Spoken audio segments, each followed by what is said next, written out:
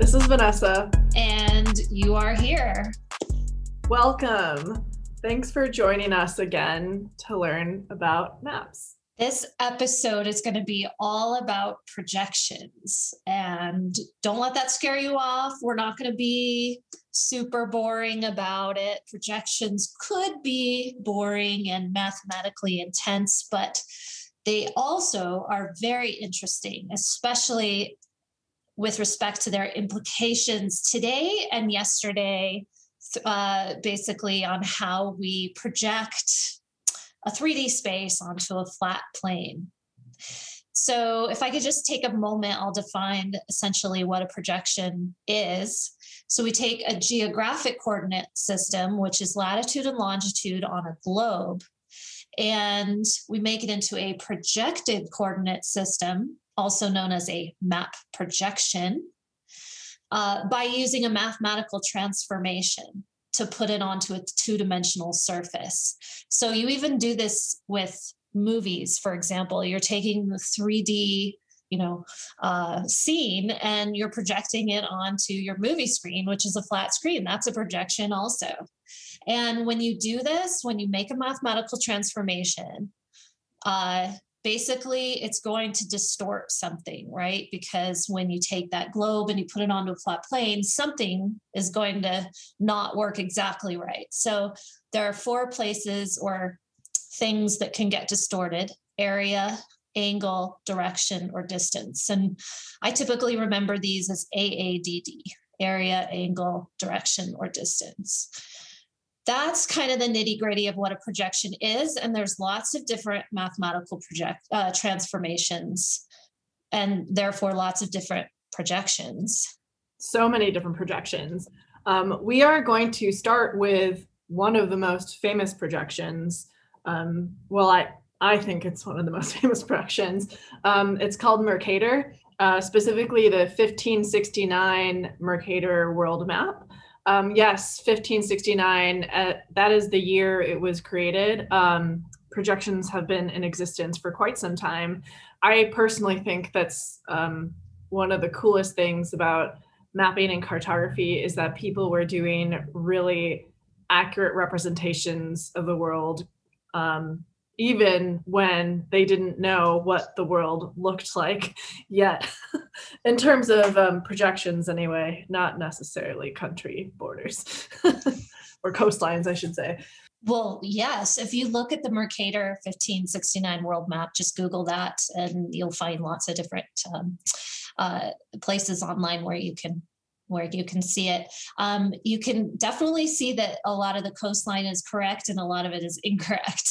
Speaking of coastline, the west coast of the US is just totally unknown. And so at this time, the cartographers just filled it in with whatever they thought it might look like. Just really big legend. Yeah, and I think we discussed that in the last episode as well, just how interesting historical maps can be with the way people choose to fill up space.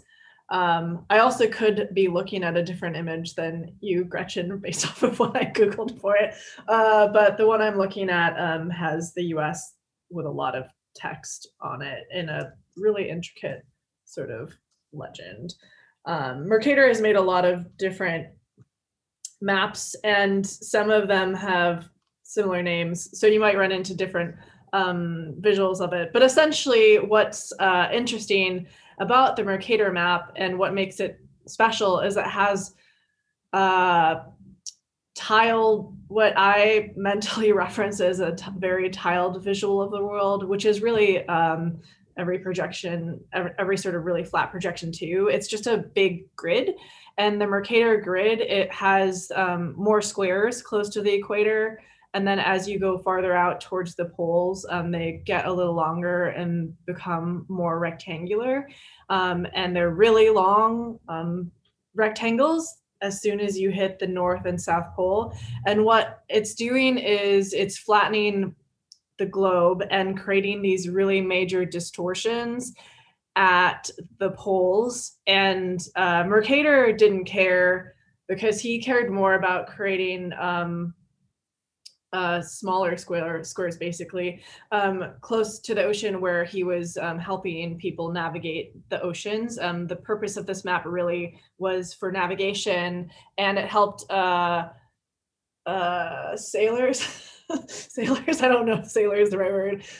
Explorers helped explorers be able to go from point A and point B, and be able to see it on the map as they were navigating. Right. Yes. So the sailor, I think sailors is the correct term. Yes. So in the 1500s, there was a lot of exploration going on across the Atlantic Ocean, and this whole new world situation and wanting to figure out what was over there. And so this idea of having a map like this was really quite novel and really interesting to sailors for their use, but also as a wall map to show what they thought the entire world might look like. And essentially what a sailor could do with this map is that they could go from, like I said, from point A to point B with a constant bearing or a constant angle. So they could set their compass to one angle or one bearing and then just follow it. And it's not going to be the actually shortest route from point A to point B, but it will get them there. And so that simplicity was a really wonderful invention, I think, for those sailors at that time. Yeah, it was really important and really useful. And I think that's the really important takeaway here, is that every projection is very intentionally created for a very specific use case. And for Mercator's use case, it was for navigating the world, specifically oceans especially. And the thing about Mercator, though, is we continue to see the Mercator projection in use today. And in the 1980s, the 1990s, this well-known cartographer named Arthur Robinson, he really actually worked hard at the federal level in the United States to help get Mercator projections outside of our education systems, like kindergarten to high school. He really didn't want that to be on the walls. He didn't want them to be in educational textbooks, because he knew that while this map was really useful for a navigation use case, it was causing a lot of distortions on the map that was making Africa look really small and making Greenland look really huge. Those are the two biggest examples of the distortions that are on this map in terms of geographic space that people are used to seeing.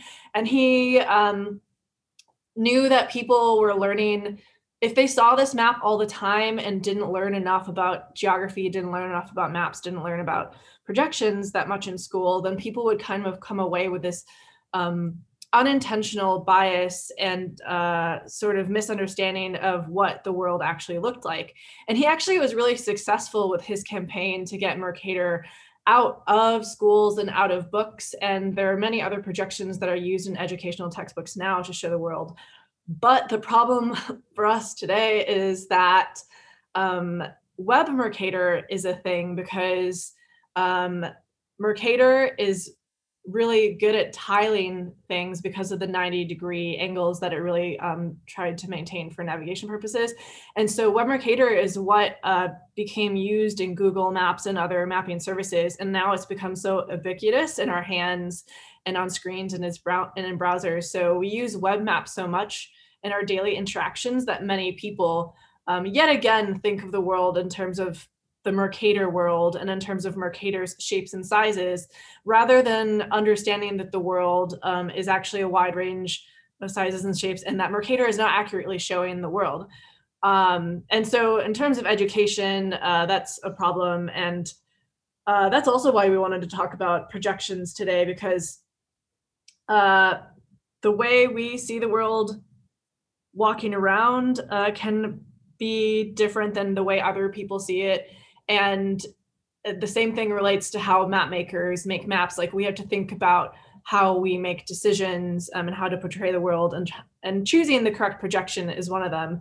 And the next map actually we're going to talk about that relates a lot to this is a map projection called the Equal Earth projection. You can find the Equal Earth map on equal-earth.com. Yeah, and that on the website, Tom Patterson, one of its creators, defines its use case, which is the Equal Earth Wall Map is specifically for schools, organizations, or anyone who needs a map showing countries and continents at their true sizes relative to each other. He specifically highlighted Africa appears 14 times larger than Greenland as it actually is. And anywhere you live, the map has you covered. I really loved that that was highlighted and thought it was a nice, funny sort of comparison to the Mercator that we were talking about. Right, right. And when Google Maps and Yahoo Maps, if you even remember those in the early 2000s, or Big Maps, when they all started using Mercator and MapQuest too, it became this thing where you would zoom out on the map and you'd see the Mercator projection, and that's the way kids would view the world and think that the world really looked like that. And it was really kind of confusing to people. But one thing that was kind of interesting that I just remembered as you were talking, Vanessa, is that about a year or two ago, maybe just a year ago, Google Maps kind of switched what they were doing. And if you zoom out, it's now a globe. So that was a nice sort of difference, right? Because now it kind of looks like a globe when you zoom out. And so you can see how things are a little bit better. So that was cool. And oh yeah, you were talking about all the text that was on it. And in our previous in our previous episode, we were talking about the Babylonian map, which had a lot of text on it. And so does this one. And I noticed that one of the sources I was looking at, now I can't read Latin, which is what I assume language this is in, but the source said that there's actually a lengthy copyright statement on this map. And as a cartographer, that really jumped out at me, because it's the bane of all cartographers' existence is to have to put a lengthy copyright on your map because it takes up space. Now, maybe Mercator didn't mind because he had all of North America to cover up with text, but that just leapt out to me as a cartographer. But you're right. We should move on to talking about the Equal Earth projection that was created in 2017 by Boyan Sabric, Tom Patterson, and Bernard Jenny. The three of them got together and made this new projection. Yeah. And the reason why they made this projection is really because of all of the things that we've been discussing. And specifically, it was because in 2017, the Boston Public Schools said that they wanted to move away from Mercator and some other projections and adopt this projection called Gauss Peter, which helped remove some distortions, but also increase distortions elsewhere. But what it was doing was really highlighting a lot of the size of countries near the equator and a lot of the global south, because many critiques of some projections is that the global south sometimes gets forgotten or kind of squished, or creating this sort of unconscious societal cultural bias that people really want to not be happening, because ultimately someone decided that the north was north and the south was south, which was also not something that necessarily needed to be a choice. The south could be north. Like, it doesn't need to be any specific orientation, but it kind of is this sort of like social bias that people have. So that's kind of what the Gauss-Peter projection is trying to fix with the way they created that projection. And the Equal Earth projection was a response to Boston Public Schools choosing that because they wanted to have a map that considered the ethics and considerations around equal areas, and to really show as much space as possible on the Earth and on the projection in an equal area, and also maintain spatial relationships. So comparing different countries size-wise, a country that should be bigger than another country is appropriately bigger, and so on.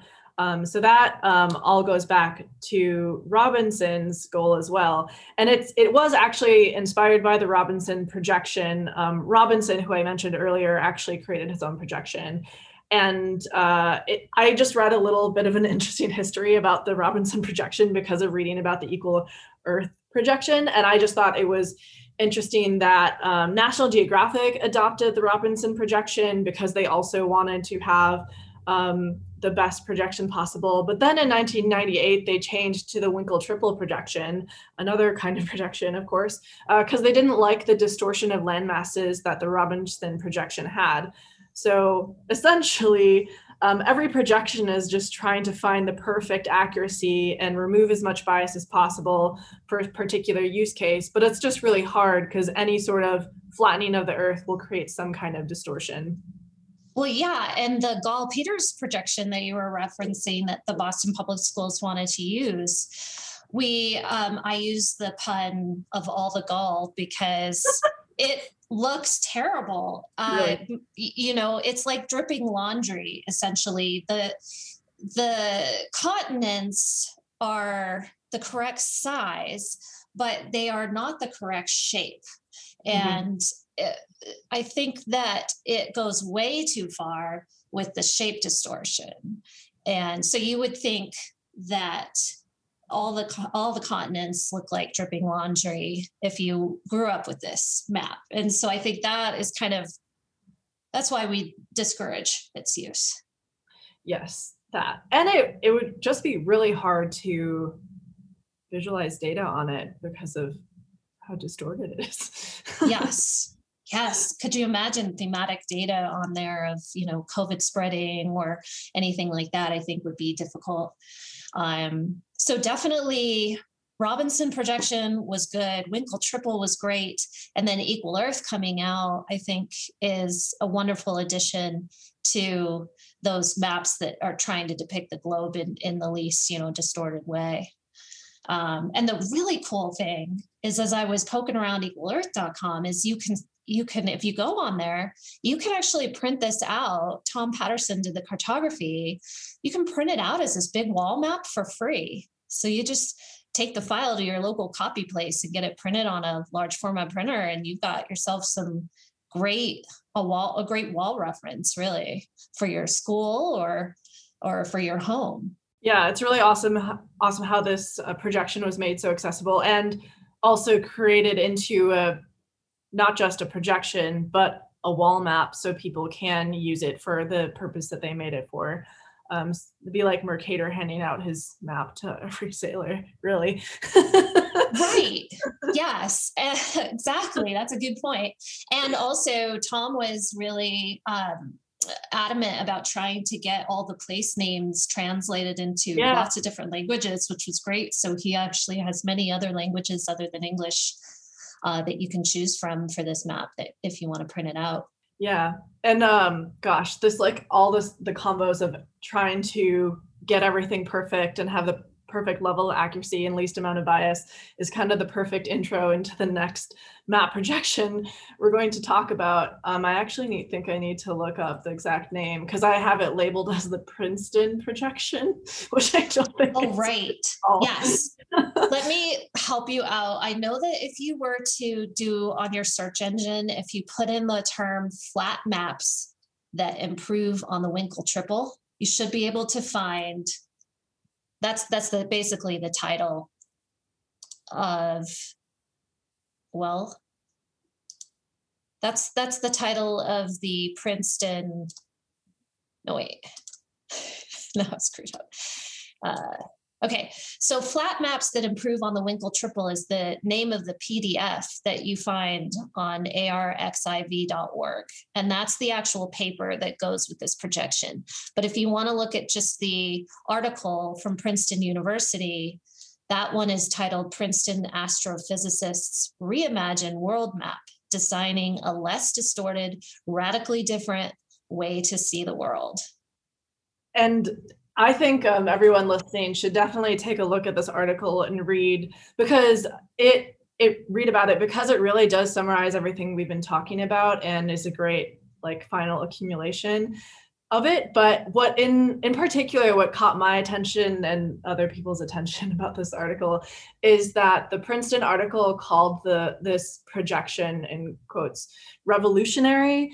And when I had a professor sent it to me at GW, where I happened to be teaching a class, and he's like, "Hey, did you see this? This is like the talk of the spatial world right now." And I read it, and I was so interested. I was like really intrigued reading everything. And then when I saw that it was called Revolutionary, I kind of I like laughed, and then I thought, oh, maybe I'm missing something, and I wanted to double check. So I tweeted about it and asked people their thoughts on specifically if it was revolutionary. Vanessa, what's your Twitter handle? Oh, good question. My Twitter handle is run RUN underscore for FOR underscore funner FUNNER. And Gretchen's is probably easier to remember. It's Peterson, GIS. Oh God, I can't talk. You should just say it. You got it. It's Peterson GIS, which is PETERSON GIS, and it's not Peter Songus, which many people think. It's Peterson GIS. Yeah, I guess if you read it lowercase, I've never thought. But I interrupted you. You were going to talk about the revolution part of this. Yeah, like essentially the unanimous response was that it is not revolutionary, according to folks in the spatial industry. However, everyone provided a lot of great points and like histories and discussions around it. And really, I think people touched on the main part of everything that we've been talking about today, that while it's not revolutionary, it is really good to talk about, and technically hasn't been, so technically this projection that they said is a projection, which is two halves of the earth, like one pole plus another pole kind of sat next to each other. For cartographers, we see each side of this, the North Pole that they're showing and the South Pole that they're showing, as just two azimuthal projections. So azimuthal is a type of projection that really helps showcase poles. So this is why we're defining it as not revolutionary. But technically, it is a new projection if you decide to put the two of them together and then call it a projection. So that aspect of it is revolutionary. But the writing that they did discuss how a lot of maps that are flattened, have to find a place to split the world. And it's really arbitrary, but it ends up being in the oceans because the oceans don't have a landmass. So it's either in the Pacific Ocean or in the Atlantic Ocean. And it's in some kind of way, like we're splitting the earth off from itself. So what they really highlighted in the creation of this projection is that there is a boundary cutoff problem that isn't really solved in all these other really often used projections. So I thought that was a really great thing that was highlighted because it isn't necessarily discussed enough, or people know about it but don't talk about it. It's kind of like, a thing. Right. Like, so if you would imagine that you just made this ball of clay and you cut it in half where the equator would be, the big part of the ball, you just like cut it in half. You take one of the halves and you like smash it. Like, this is wet clay, right? We haven't like dried it in a kiln yet or anything. So cut it in half and we like smash it down with your thumb, right? It has to split somewhere. And, basically it could split somewhere, or it could just stretch, right? Where is it going to stretch the most? It's going to stretch the most near the equator, and the least where you put your thumb, which is presumably in the middle, which is the North or the South Pole, if you will. And that's an azimuthal projection. And so what these physicists did, there were three of them who made this arguably what they're calling a projection.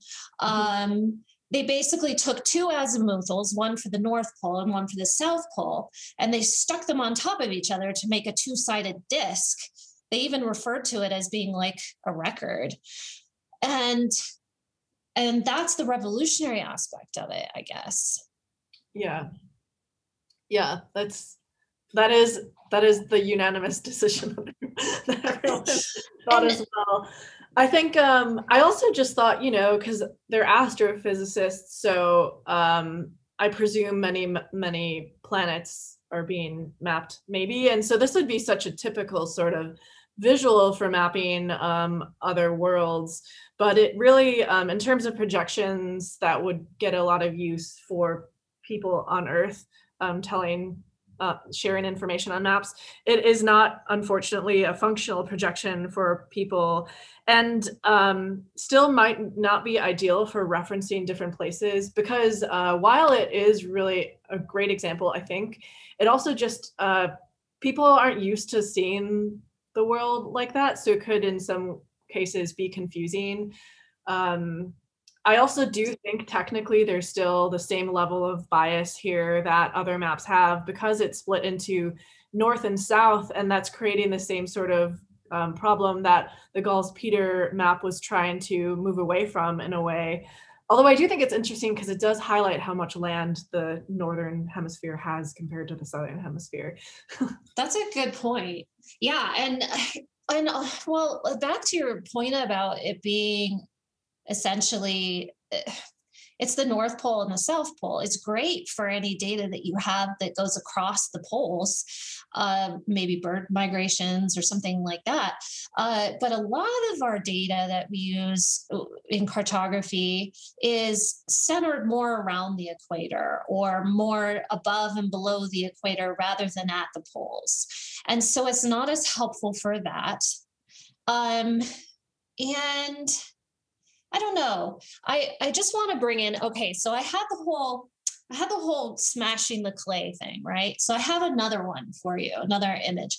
I was thinking of, have you ever been to a party store and you get one of those paper lanterns and it comes as a flat disc? Oh yeah, And yeah, yeah, it's just this wire. I mean, that could even be the latitude lines, right? yeah. And you get it, you take it out of its package and you pull it apart and it becomes this round thing. Well, that's the globe. And I'm just wondering, as long as you have two sides, why not just pull it apart and have a globe? And so that's me being kind of, you know, probably a little bit conservative, having been in the cartography world for many years and not being maybe open-minded enough. But I would say not super useful. And also, if I want to be super nitpicky, I might say this is not a flat map because it has two sides and therefore might actually be more of a 3D map, in which case, why not use a globe? That said, teacher alert, it would be a cool visual. If you want to like have a little thing to do in the classroom, if you look up the actual PDF, flat maps that improve on the Winkel triple by G-O-T-T, Goldberg, and Vanderbeek. And then you scroll all the way down to the end of the PDF. They actually include 2 pages that you can print off on your color printer, just 8.5 by 11s. You can have your students cut out both sides of the globe and stick them together. Maybe they can make a Frisbee out of it. I think it really was, the intention was, sort of education highlighting piece of talking about the biases. Like they talked about how it's so easy to store in a box or put inside the cover of a textbook. So I think this is a really excellent starting point for conversations about bias and such things. So perhaps in that sense, it's revolutionary because I'm sure that's a great entryway point for students to really understand the level of bias that can happen or level of distortion, because it also could be fun to just have it come out the way that you just described. But really overall, everything we've discussed today hopefully is highlighting how important projections are and how important it is to use projections for their appropriate use case, and also that geography and shape really matter, and that everything can really change to increase or decrease accuracy and bias. So I guess what I want to know from viewers is if there's any, like if you weren't aware of projections before, if you see any new ones, if you have any favorite ones, please let us know. Or if you have any questions, you can ping us on Twitter, just like, well, I can repeat mine, Run for Funner, and Peterson GIS. And we're so happy to answer questions. Or I also thought like maybe we can create a Twitter for You Are Here if we get enough questions, because then we can really like have you direct. That's probably easier to remember than my handle anyway. Let's do it. Let's make a Twitter for You Are Here.